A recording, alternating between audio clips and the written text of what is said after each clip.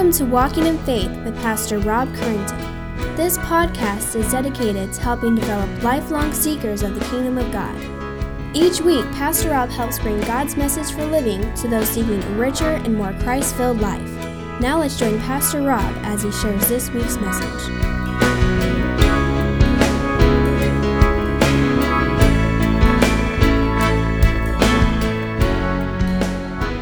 Take your Bibles, if you would, and turn to 2 Peter as we continue our study in that great letter. I pray that you've been enjoying it as much as I have. Question for you, do you ever get tired or angry or just frustrated about people getting away with wickedness and sin? Do you ever look around and say, why does it seem like no one gets what they're due? A couple of weeks ago in an interview with O.J. Simpson that was actually from 2006, it was just broadcast just a couple of weeks ago, he described an if I did it scenario, a hypothetical, if I did it, this is what it would have looked like. Really made people angry. Though acquitted of his crime or of that crime, many people today still believe that he had something to do with it. Even after all these years, even 9 years after spending 9 years in prison for armed robbery, there are a majority of people, if you were to poll them today, would probably said, yes, he did it. And so anytime you raise that name up, there seems to be just an ire among a majority of people. Or sometimes maybe we just get angry or frustrated with just the pace of justice. Its wheels seem to just turn so slowly that justice seems to not happen. Well, in chapter 2 of Peter, he's been dealing with the second objection of the false teachers. You might remember the first one was, Jesus is not coming, and their objection was, you apostles have just made up that Christ is returning so that you can control people, so you can make them do what you want to do. You have no knowledge of that. And again, as we looked at 1 Peter chapter 1, we see as they answer that first objection. But now as we come to chapter 2, it's the second objection that there will not be a day of reckoning. We can live life how we want. Jesus is not coming back. There is no day of reckoning. But as we read 2 weeks ago, Peter starts this chapter 2 with a warning about false teachers. Those who would proclaim that Christ is not coming, to proclaim that you can live life the way that you want. As you can recall in 2 Peter chapter 1, he's calling them to holiness, to live a life of godliness, to add to their faith all those things that we looked at. He predicts the coming of the false teachers, which were already making their presence known among the churches there of the first century. And he warns them to pay attention, to be alert, to be on the lookout for these false teachers. He gave us 4 simple facts. If you look at your monitor, we'll do this as a matter review just to put us back on the same page, as it's been a week or so since we went over this. He said that there will always be false teachers among you who will misuse and abuse Scripture, so look out for them. He says they'll come in within secretly. They're not from the outside, but they come in secretly, hiding their real intentions. And thirdly, their teachings will always wind up denying the sovereignty of God, maybe sometimes in subtle ways, but in the end, they will deny the sovereignty of God. And fourthly, he had stated that the rebellion against God will always bring judgment. And that's where we stand today. 2 weeks ago in our study of 2 Peter, we learned 3 important impacts of false teachers among the churches and among people. The first one is that the impact on believers, as believers are persuaded by their false teachings and their behaviors to follow them into ungodly living, to not pursue holiness as God called them to. The second impact was that on the gospel and the witness of the church, as these false teachers are teaching a gospel that's corrupted by destructive heresies. And a testimony of the gospel is corrupted as people are swayed by their sensuality, and the church becomes really hypocrites. And the world looks on and says, if that's the church, I don't want anything to do with it. And you hear that all the time. People love the church, they just hate his bride. It's kind of like me and you being friends, but me not liking your wife. Doesn't really go well together. Then thirdly, the impact of false teachers is the judgment that leads to destruction. This denial that Jesus is Lord means that judgment will be rendered by a holy God who will judge the living and the dead. You and I must realize that. And that justice will be done. They will not get away with their rebellion. And their justice or their destruction is guaranteed. They will not have an advocate who will be able to plead their case before Christ or the Father. And so that's where you and I are. So justice will be done, but yet we stand here and we wonder, is it? For how long? So with that in mind, as we continue in Peter's second letter, he continues with a word of encouragement and a word of warning. And this morning, I wound up having to split this message up into two by the time I got through with it. And so we're just going to look at the warning this morning. To those who declare that there will not be a final reckoning, that you can live life to the fullest, do not care, do not worry about how you live, God promises divine justice. While those that remain faithful in pursuing holiness and godliness, God says, will receive deliverance and protection. Lest anyone think that God is too loving or too merciful to judge the wicked false teachers and their deceived people, Peter gives three powerful illustrations of past divine judgment on the wicked. So with that, I hope you're in 2 Peter chapter 2. Let's look at verse 4. It's there on the screen if you need it. But follow along with me. For God did not spare angels, Peter writes, when they sinned, but cast them into hell and committed them to chains of gloomy darkness to be kept until the judgment. If he did not spare the ancient world, but preserved Noah, a herald of righteousness with 7 others, when he brought a flood upon the world of the ungodly, by turning the cities of Sodom and Gomorrah to ashes, he condemned them to extinction, making them an example of what is going to happen to the ungodly. And if he rescued righteous Lot, greatly distressed by the sensual conduct of the wicked, for as that righteous man lived among them day after day, he was tormenting his righteous soul over their lawless deeds that he saw and heard. In verse 9, then the Lord knows how to rescue the godly from trials and keep the righteous under punishment until the day of judgment, and especially those who indulge in the lust of defiling passions and despise authority. Let's pray. So, Father, we thank you for your word. Let us receive it with gladness. Open up our minds and our hearts to read. Lord, let us read with discernment. Let us listen with discernment. Father, I pray that your Holy Spirit would have free reign. Keep the distractions at the minimum. Lord, let me speak words that are edifying, that are building up. But Lord, let us capture what you mean here for us today as we consider the judgment, but yet the deliverance that comes. And Lord, let it just lead us to the person of Christ who holds us in his hand, but yet one day will judge. So Father, give us wisdom as we listen. In your name we pray. Amen. You know, as you and I look at evangelical churches and the wide spectrum under its tent today, we witness those who misuse and abuse Scripture for their own greedy purposes. We see family members and friends deceived by those who preach and teach a false gospel, leading them not only astray, but also down the path of false assurances of salvation. We notice the churches and pastors that are caving in to the pressures of society in recognizing, affirming, and even promoting lifestyles that are contrary to Scriptures. Sadly, churches today have joined with the world who do not see fit to acknowledge God, but as Romans says, but also give approval to those who practice sin. And most likely, each of us pass such churches each week as we come here to worship. It can be frustrating, baffling, and discouraging as we see their parking lots full. It's easy to become angry and wondering, why are they succeeding? Why are they prosperous? Why doesn't God prevent them from reaching people? Why doesn't God strike those churches down? Why doesn't he do what Revelation says and remove their pastors and teachers that are leading people astray? Why does it seem like the wicked prosper and the righteous struggle? We join with the prophet Jeremiah, who cried out in desperation in Jeremiah 12, as you see in the monitor, where he says, righteous are you, O Lord, and when I complain to you, yet, he says, I would plead my case before you.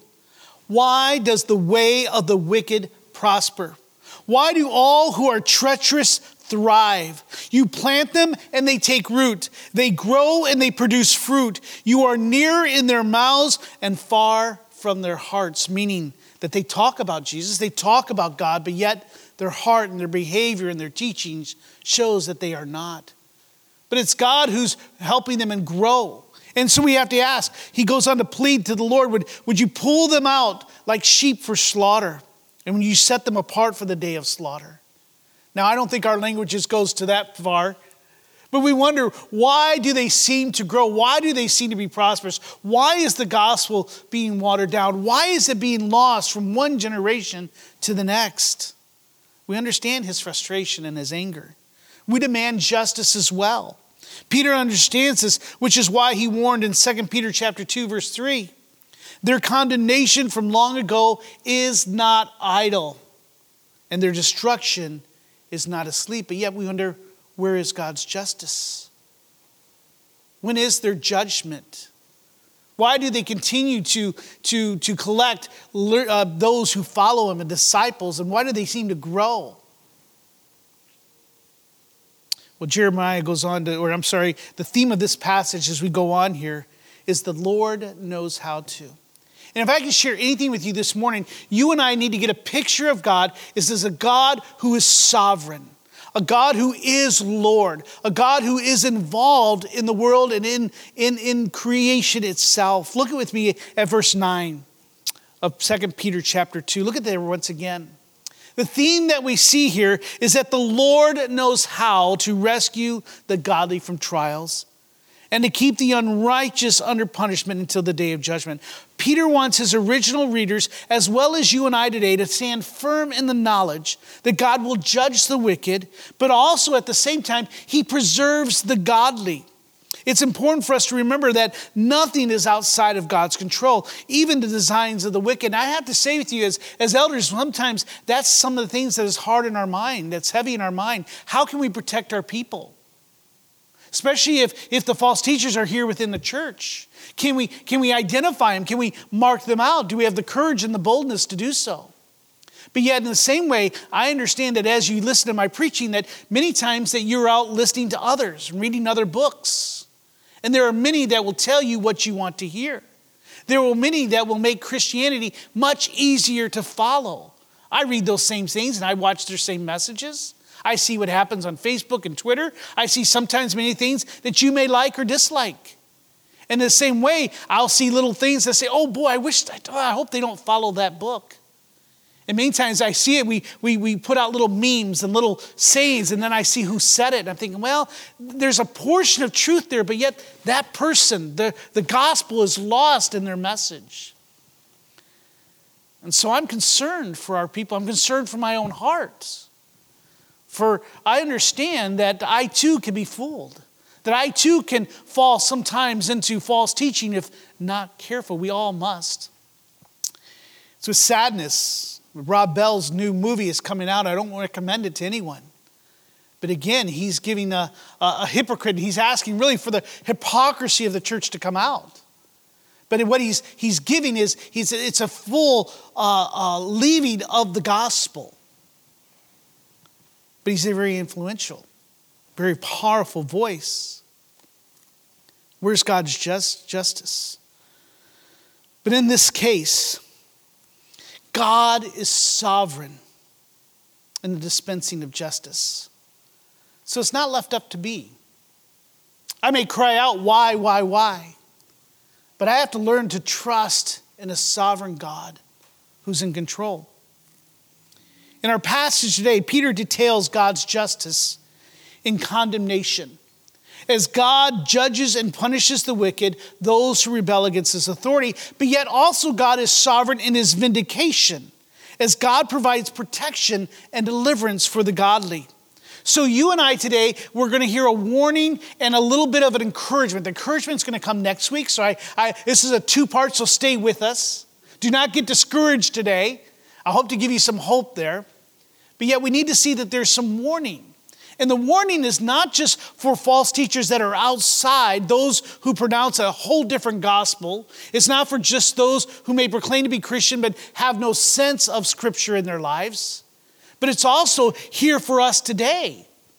For we may ourselves find ourselves sometimes threading that little balance line of false teaching and false thoughts.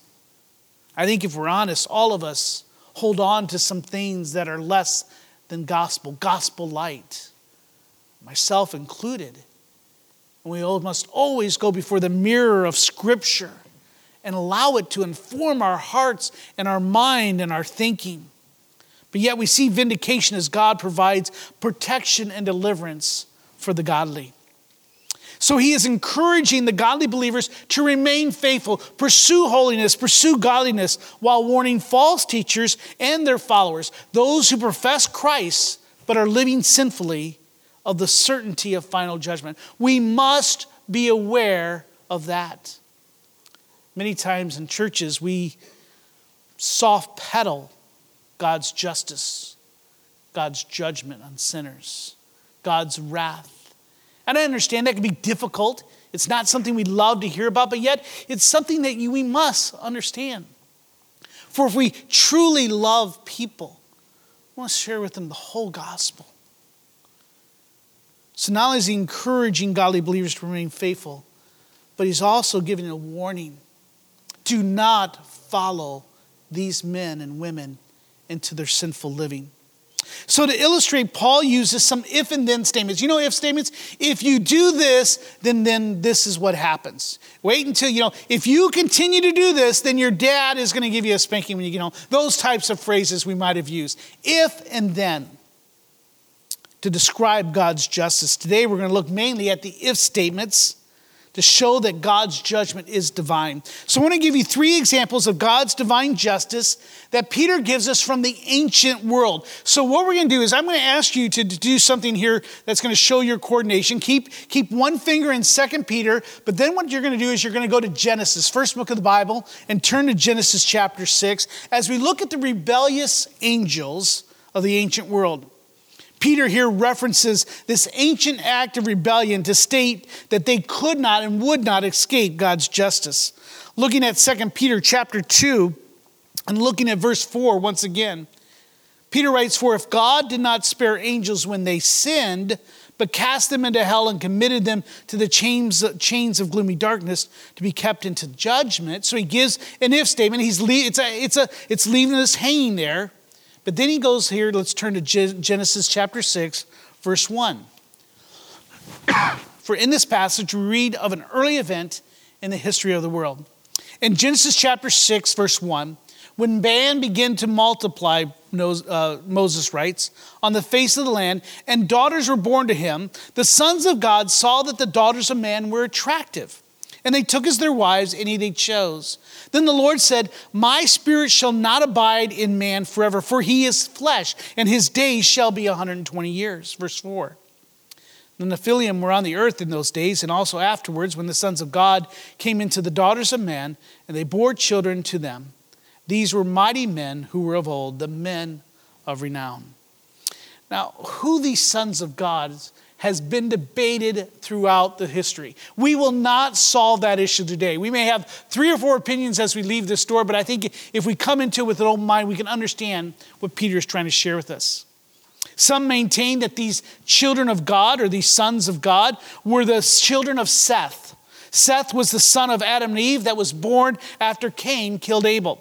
The scripture tells us that when Adam knew his wife, Eve, again, she bore a son and she called his name Seth, for she said, "God has appointed for me another offspring for Abel, for Cain killed him." And it says of Seth that Seth also had a son who was born, and his name was called Enosh. And this is important. It says, at that time, people began to call upon the name of the Lord. So we see then that their worship begins with Seth and his line, starting then with Enosh. And from this they gather, those who would believe that this is the godly line of Seth, would that the godly line of Seth became attracted to the daughters of Cain and stopped worshiping God as they would intermarry with him. They would eventually leave that worship. while others believe that the sons of God were actually angels that became attracted to women and left heaven to marry them. So I won't take a poll of which one you believe it is. It depends where you may sit on, what type of Bible you might have, or what you might want to think. But that really doesn't matter from either one, and we'll see why. But here, Peter is following Jewish tradition in identifying them as angels who voluntarily left heaven. Peter here is actually kind of taking a stance on it. And we see this same thought as if we were to look in Jude chapter 6. And Jude and 2 Peter have very much in common. In Jude chapter 6, Jude writes, "And the angels who did not stay within their own position of authority, but left their proper dwelling, he is kept in internal chains under gloomy darkness." Sound familiar? Until the judgment of the great day. So those passages are very parallel. And this Jewish tradition comes from a non-biblical book named First Enoch. Now, before we get into too much controversy, the First Enoch is not a portion of Scripture, nor should it be. However, it did inform Jewish tradition. And in it, they believed that there were some things that were true. So what we find is when the Scripture uses or quotes books or authors from other non-biblical sources, we're not saying that those become trusted sources. What we say is we can trust them for what the Holy Spirit used them for. But if you were to read the book of First Enoch, it states this: "And it came to pass that when the children of men had multiplied, that in those days were born unto them beautiful and comely daughters. And the angels, the children of heaven, saw and lusted after them, and said to one another, Come, let us choose wives from among the children of men, and beget us children." Well, the book of Enoch goes on to state that 200 angels made that pact, and that they were punished for their abandonment of serving God.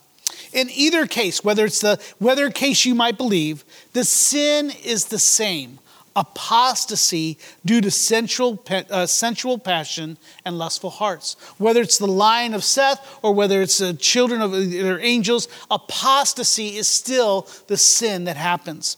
Apostasy refers to having a knowledge and maybe even a taste of the greatness and goodness of God, but then forsaking a previous profession of submission to pursue evil once again. And so what Peter is showing here, here's a sin of apostasy. Though they rebelled against God, he has placed them in hell for their troubles or for their rebellion. But the word Peter uses is not the usual Hebrew word for hell that you and I understand and recognize. But the Greek word, I'm going to get it wrong, so just you can tell me later, Tartarus. Pastor John MacArthur writes that Peter borrows this Greek mythology word for hell. The Greeks taught that this place was a place that was actually lower than Hades, and it was reserved for the most wicked of human beings, gods, and demons. The Jews eventually came to use this term to describe the place where fallen angels were sent. It defined for them the lowest part of hell, the deepest pit, the most terrible place of torture and eternal suffering. So what we see is Peter says, listen, if these angels, or if these, he's saying angels, so I'm just going to state, if these angels left heaven, rebelled against God, apostatized, they still found judgment in the lowest place of hell. And there they are kept in chains in gloomy darkness. They did not escape. The second example he's going to give us there is in Genesis chapter 6, verse 5, if you're still in Genesis. That of the rebellious human race. There he says, "The Lord saw that the wickedness of man was great in the earth, and that every intention of his thought of his heart was continually evil. And the Lord regretted that he had made man on earth, and it grieved him to his heart," in verse 7. "So the Lord said, I will blot out man whom I've created from the face of the land, man and animals and creeping things and birds of the heavens. For I am sorry that I have made them." But Noah found favor in the eyes of the Lord. In verse 9, he goes, "These are the generations of Noah. Noah was a righteous man, blameless in his generation, and he walked with God, and he had 3 sons." And we see their names there. But in verse 11, "Now the earth was corrupt in God's sight, and the earth was filled with violence. And God saw the earth, and behold, it was corrupt, for all flesh had corrupted their way on the earth. And God said to Noah, I have determined to make an end of all flesh, for the earth is filled with violence through them. Behold, I will destroy them with the earth." In this familiar story, you and I are introduced to Noah and his family. 8 people in total who are living in the midst of a world that is incredibly wicked and rebellious towards God. Several chapters after writing of Seth and that the people begin to call upon the name of the Lord, we read that apostasy has now ran rampant and that only Noah and his family remain faithful. What a sad commentary on the heart of man. Created in order that we might admire God as the supreme object of our admiration, man quickly abandons their maker to pursue their own lustful, wicked passions. Now looking back at 2 Peter chapter 2 and verse 5, Peter references them when he says, if God did not spare the ancient world, but preserved Noah, a herald of righteousness, with 7 others when he brought a flood upon the world of the ungodly. As you and I know, the world is destroyed by a worldwide flood, while Noah and his family are protected in the ark. It took Noah 120 years to build that ark, and Peter informs us something that we don't see in the Old Testament, and that's that Noah preached to the wicked. Most likely, I would assume that his message is the same as Jonah's was to Nineveh. That it was the same message of the prophets to the kings of Israel. And that it was the same message of John the Baptist to the people in the wilderness. It was the same as Jesus' message to the crowds that were following him. It was the same message of Peter, Paul, and the rest of the apostles as they called to the Jews and the Gentiles both to repent. As a righteous man who knew and loved God, I would safely assume it was Noah's desire to see his neighbors, his friends, and his families to repent of their wickedness, to turn back towards God and escape his wrath and punishment. However, you and I know that they did not, and that the whole world was destroyed because of the apostasy of their move into wickedness. Then he gives us one more, the third one, and that's the rebellious cities of Sodom and Gomorrah. We're in 2 Peter chapter 2. As we look at verse 6, Peter writes again, if by turning the cities in Sodom and Gomorrah to ashes, he condemned them to extinction, making them an example of what's going to happen to the godly. Now here's scripture again through the Holy Spirit saying, these people are an example. Peter now reminds his readers of the judgment of the city of Sodom and the rescue of Lot in Genesis chapter 18. Turn there if you would, Genesis chapter 18. We'll just look at a few verses there. Look at it, verses 20 and 21. In Genesis chapter 18, verse 20, we see the Lord speaking to Abraham saying this, because the outcry against Sodom and Gomorrah is great and their sin is very grave, I will go down to see whether they have done altogether according to the outcry that has come to me. And if not, I will know. There then begins a negotiation between Abraham and the Lord in which Abraham pleads for mercy for the city because there may be some righteous people that are still living there, mainly probably thinking of his nephew Lot and his family. Eventually, the Lord promises, as you know, not to destroy the cities if he finds at least 10 people in the city of Sodom. Well, you and I know the story that he does not. Not only does he not find 10 righteous people, but his angels are threatened as men of the city demand to have sex with them. Finding refuge at the house of Lot, Abraham's nephew, they persuade them to come safely with them. Now turn to Genesis chapter 19. And in verse 12, we read that the men said to Lot, have you anyone else here? Son-in-laws, sons, daughters, or anyone you have in the city, bring them to this place, speaking of his home. For we are about to destroy this place because the outcry against its people has become great before the Lord, and the Lord has sent us to destroy it. So Lot went out and said to his son-in-laws, who were to marry his daughters, up, get out of this place, for the Lord is about to destroy the city. But he seemed to be to his son-in-laws to be what? Jesting, making fun, making a joke. Though Lot would take 3 of his family members with him, his son-in-laws did not take him seriously. And going back to 2 Peter chapter 2, verse 7, Peter tells us that God rescued righteous Lot, who was greatly distressed by the sensual conduct of the wicked. As the righteous man lived among them day after day, he was tormenting his righteous soul over their lawless deeds that he saw and heard. He's describing here many of us today. When we live in a world, in a society, in a culture that seems to become less Christ-like, less gospel-friendly than it ever has before. Where things are being codified into law that really set us as a stark difference. And like Lot, we're also asking for deliverance. Of course, Lot's wife reluctantly left, only to turn into a pillar of salt when she looked back. His daughters, mourning the death of their husbands, tricked Lot into sleeping with him by getting him drunk so that they could have children. His choice to take the good land back in Genesis that looked well watered and prosperous wound up costing him way too much. You and I have to recognize that a life of sin will cost you way too much, more than you really want to pay, more than you're ever able to pay. Even today, his name is used as a pejorative for bad luck. You and I do it when we comment, look, it's his lot in life. Fill in the blank. It usually mean bad luck, a bad situation. It's his lot in life. Now, if we're reflecting on these events, using these as examples to his original readers there in first century Asia, to these churches, he recognizes, I know many of you are struggling. Remember, 1 Peter was about them suffering from outside influences. And he was telling them, you're going to have to endure suffering. But let your conduct be in that suffering. As you endure suffering, let it be a good example to others, that they may see your good works and that they may glorify God.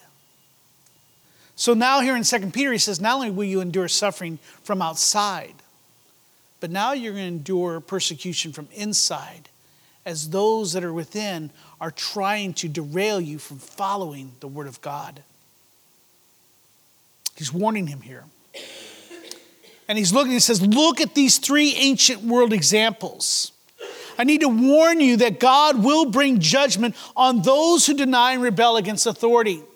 And so as these readers are reading this, these original, you can imagine those oral traditions were pretty strong. They knew these stories much like you and I do today.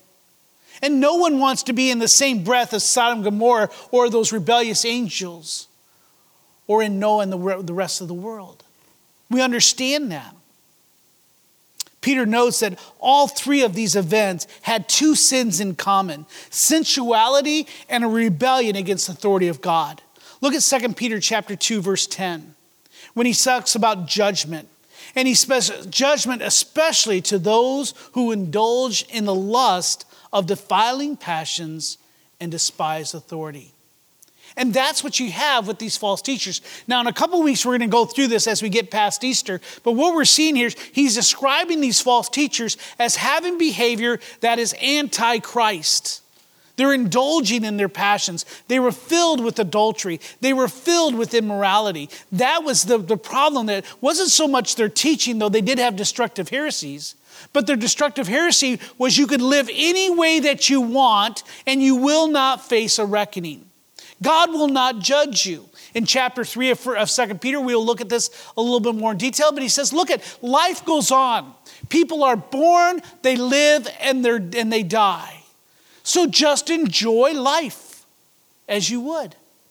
Well, that's the call today. If it feels good, do it. It's your body. It's your life. It's your choice. Live as if there is no tomorrow. Live as if there's no God and there's no judgment. And yes, we do that. And to be honest, we as a church and believers, many times we are seduced by that.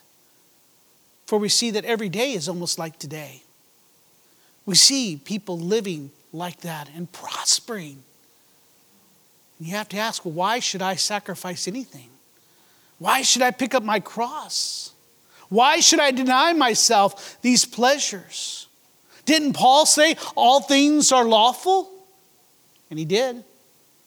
They were familiar with Paul's teaching, but yet they twisted for their own benefit.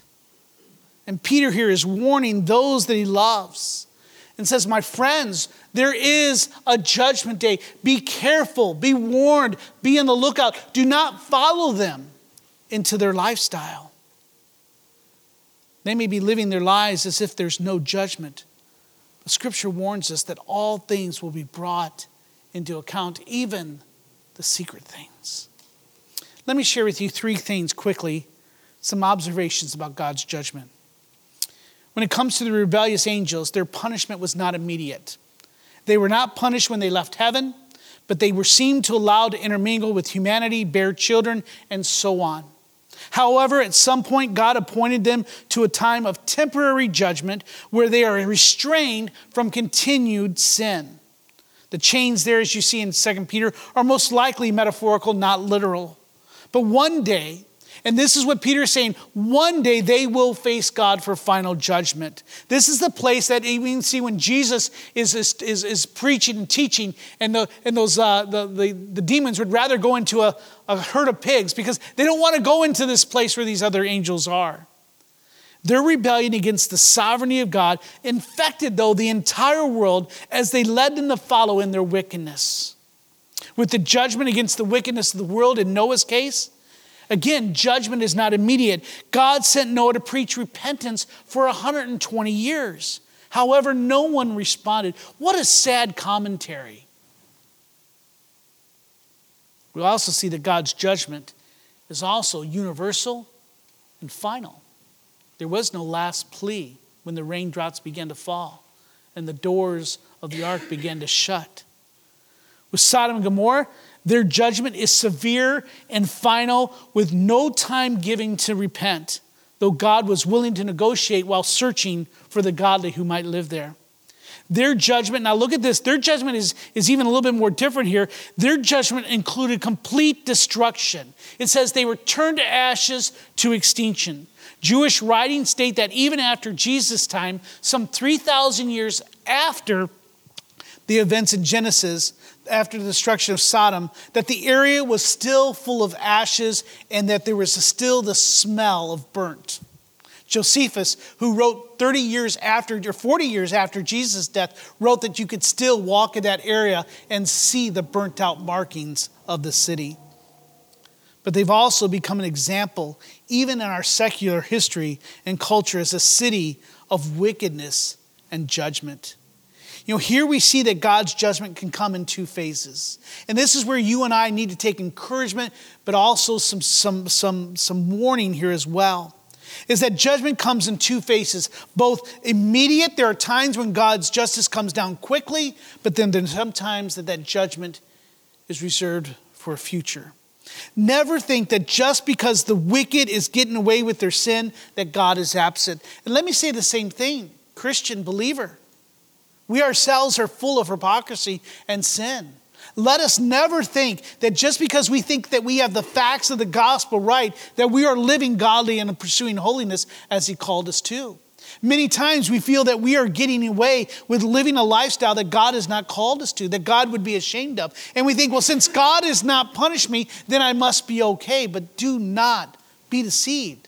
What does Scripture say? God is not what? Mocked. So we must take this account. Do not feel that you're getting away with sin.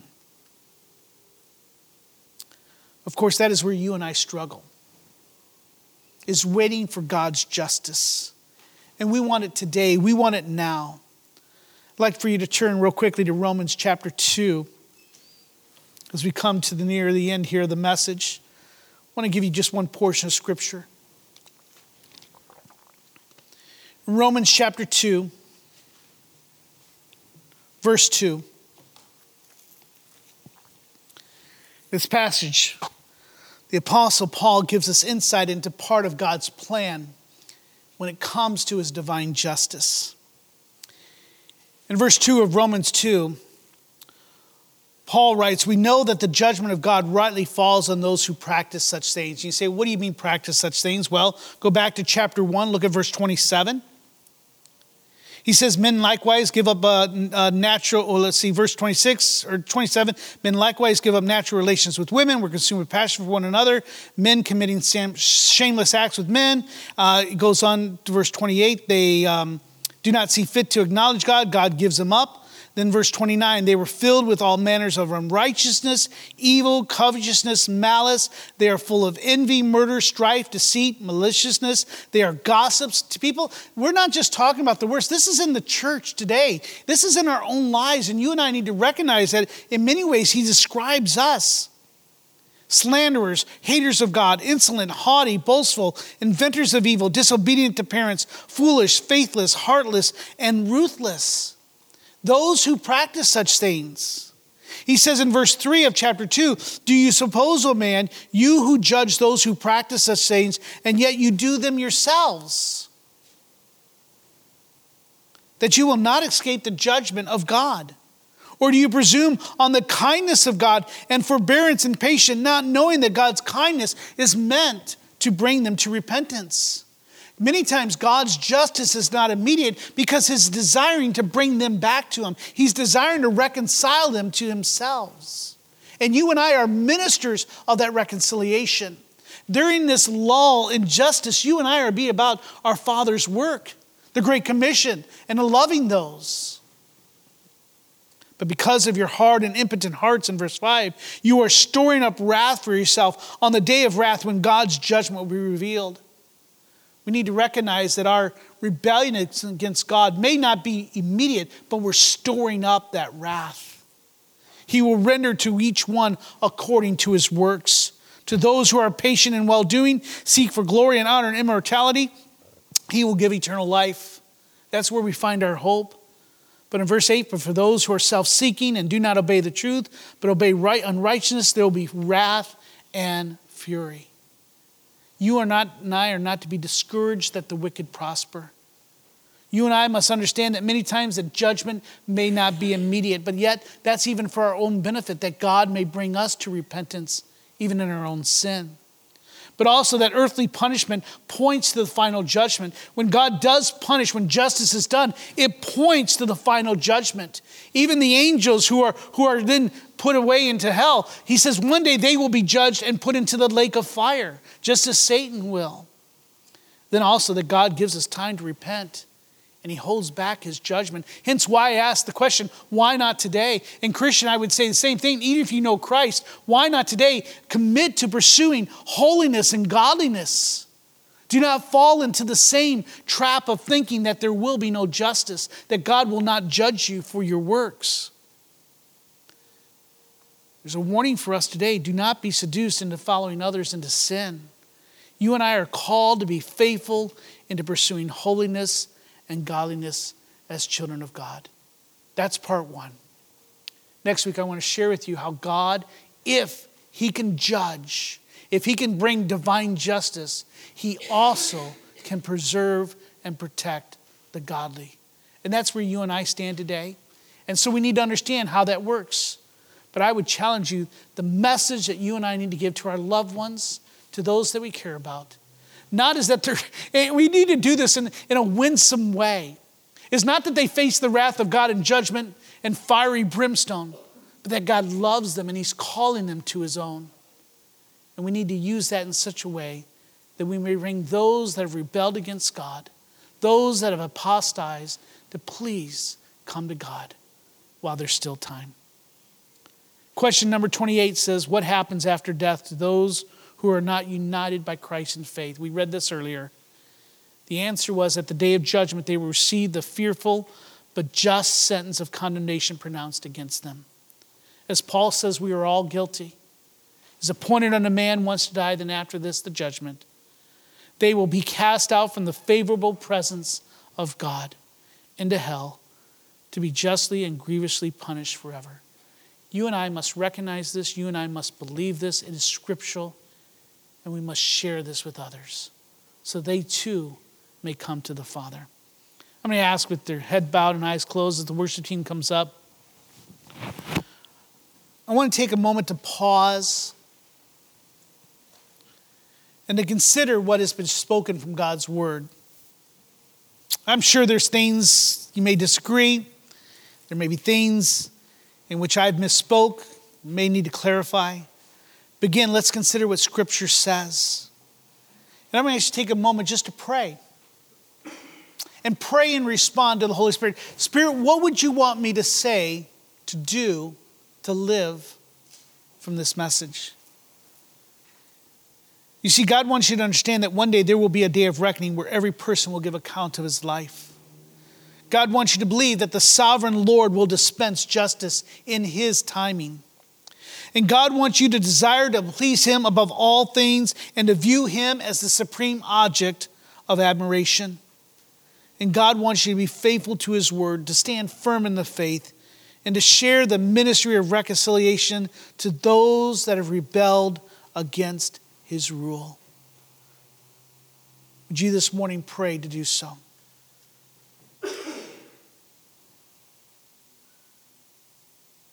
You are such a good God. And I stand guilty as those rebellious angels, as that wicked world, and as Sodom and Gomorrah, for I too have rebelled against you in so many ways. In my actions, in my heart, in my thoughts, my words and deeds. Father, I thank you for your Son who came to pay that penalty for us. And I pray if there's any here that do not know you as Savior, that Father, they would call upon you today. That they would recognize that they do not have to pay that penalty of sin, but you've called in repentance to turn from their faith and to trust in Christ's work. Father, but I pray as mainly a group of Christians today come to submit to ourselves and to call you Lord, to worship you, that you would help us to love others, to love you, to Father, to be the work of an evangelist, to be an ambassador for Christ, that we may warn and point others towards you. Let us pursue godliness and holiness with all that within us. Lord, as we are on the alert, as we're on the lookout for our own lives, Lord, that we are following you. Make us sufficient. We praise in Christ's name. Amen. We hope you have enjoyed this week's Walking in Faith podcast. We encourage you to share this podcast with others in order to help spread God's message to all those in need. If you have any questions or comments, we would love to hear from you. Email us at walkinginfaith@orangevilla.org. You can help us spread this podcast by writing a review at iTunes. And don't forget to visit us online at orangevilla.org. There you will find more information about our ministry, as well as share your thoughts, submit prayer requests, and find out how you can help others to grow in God's love. Until next week, may God bless you in everything you do.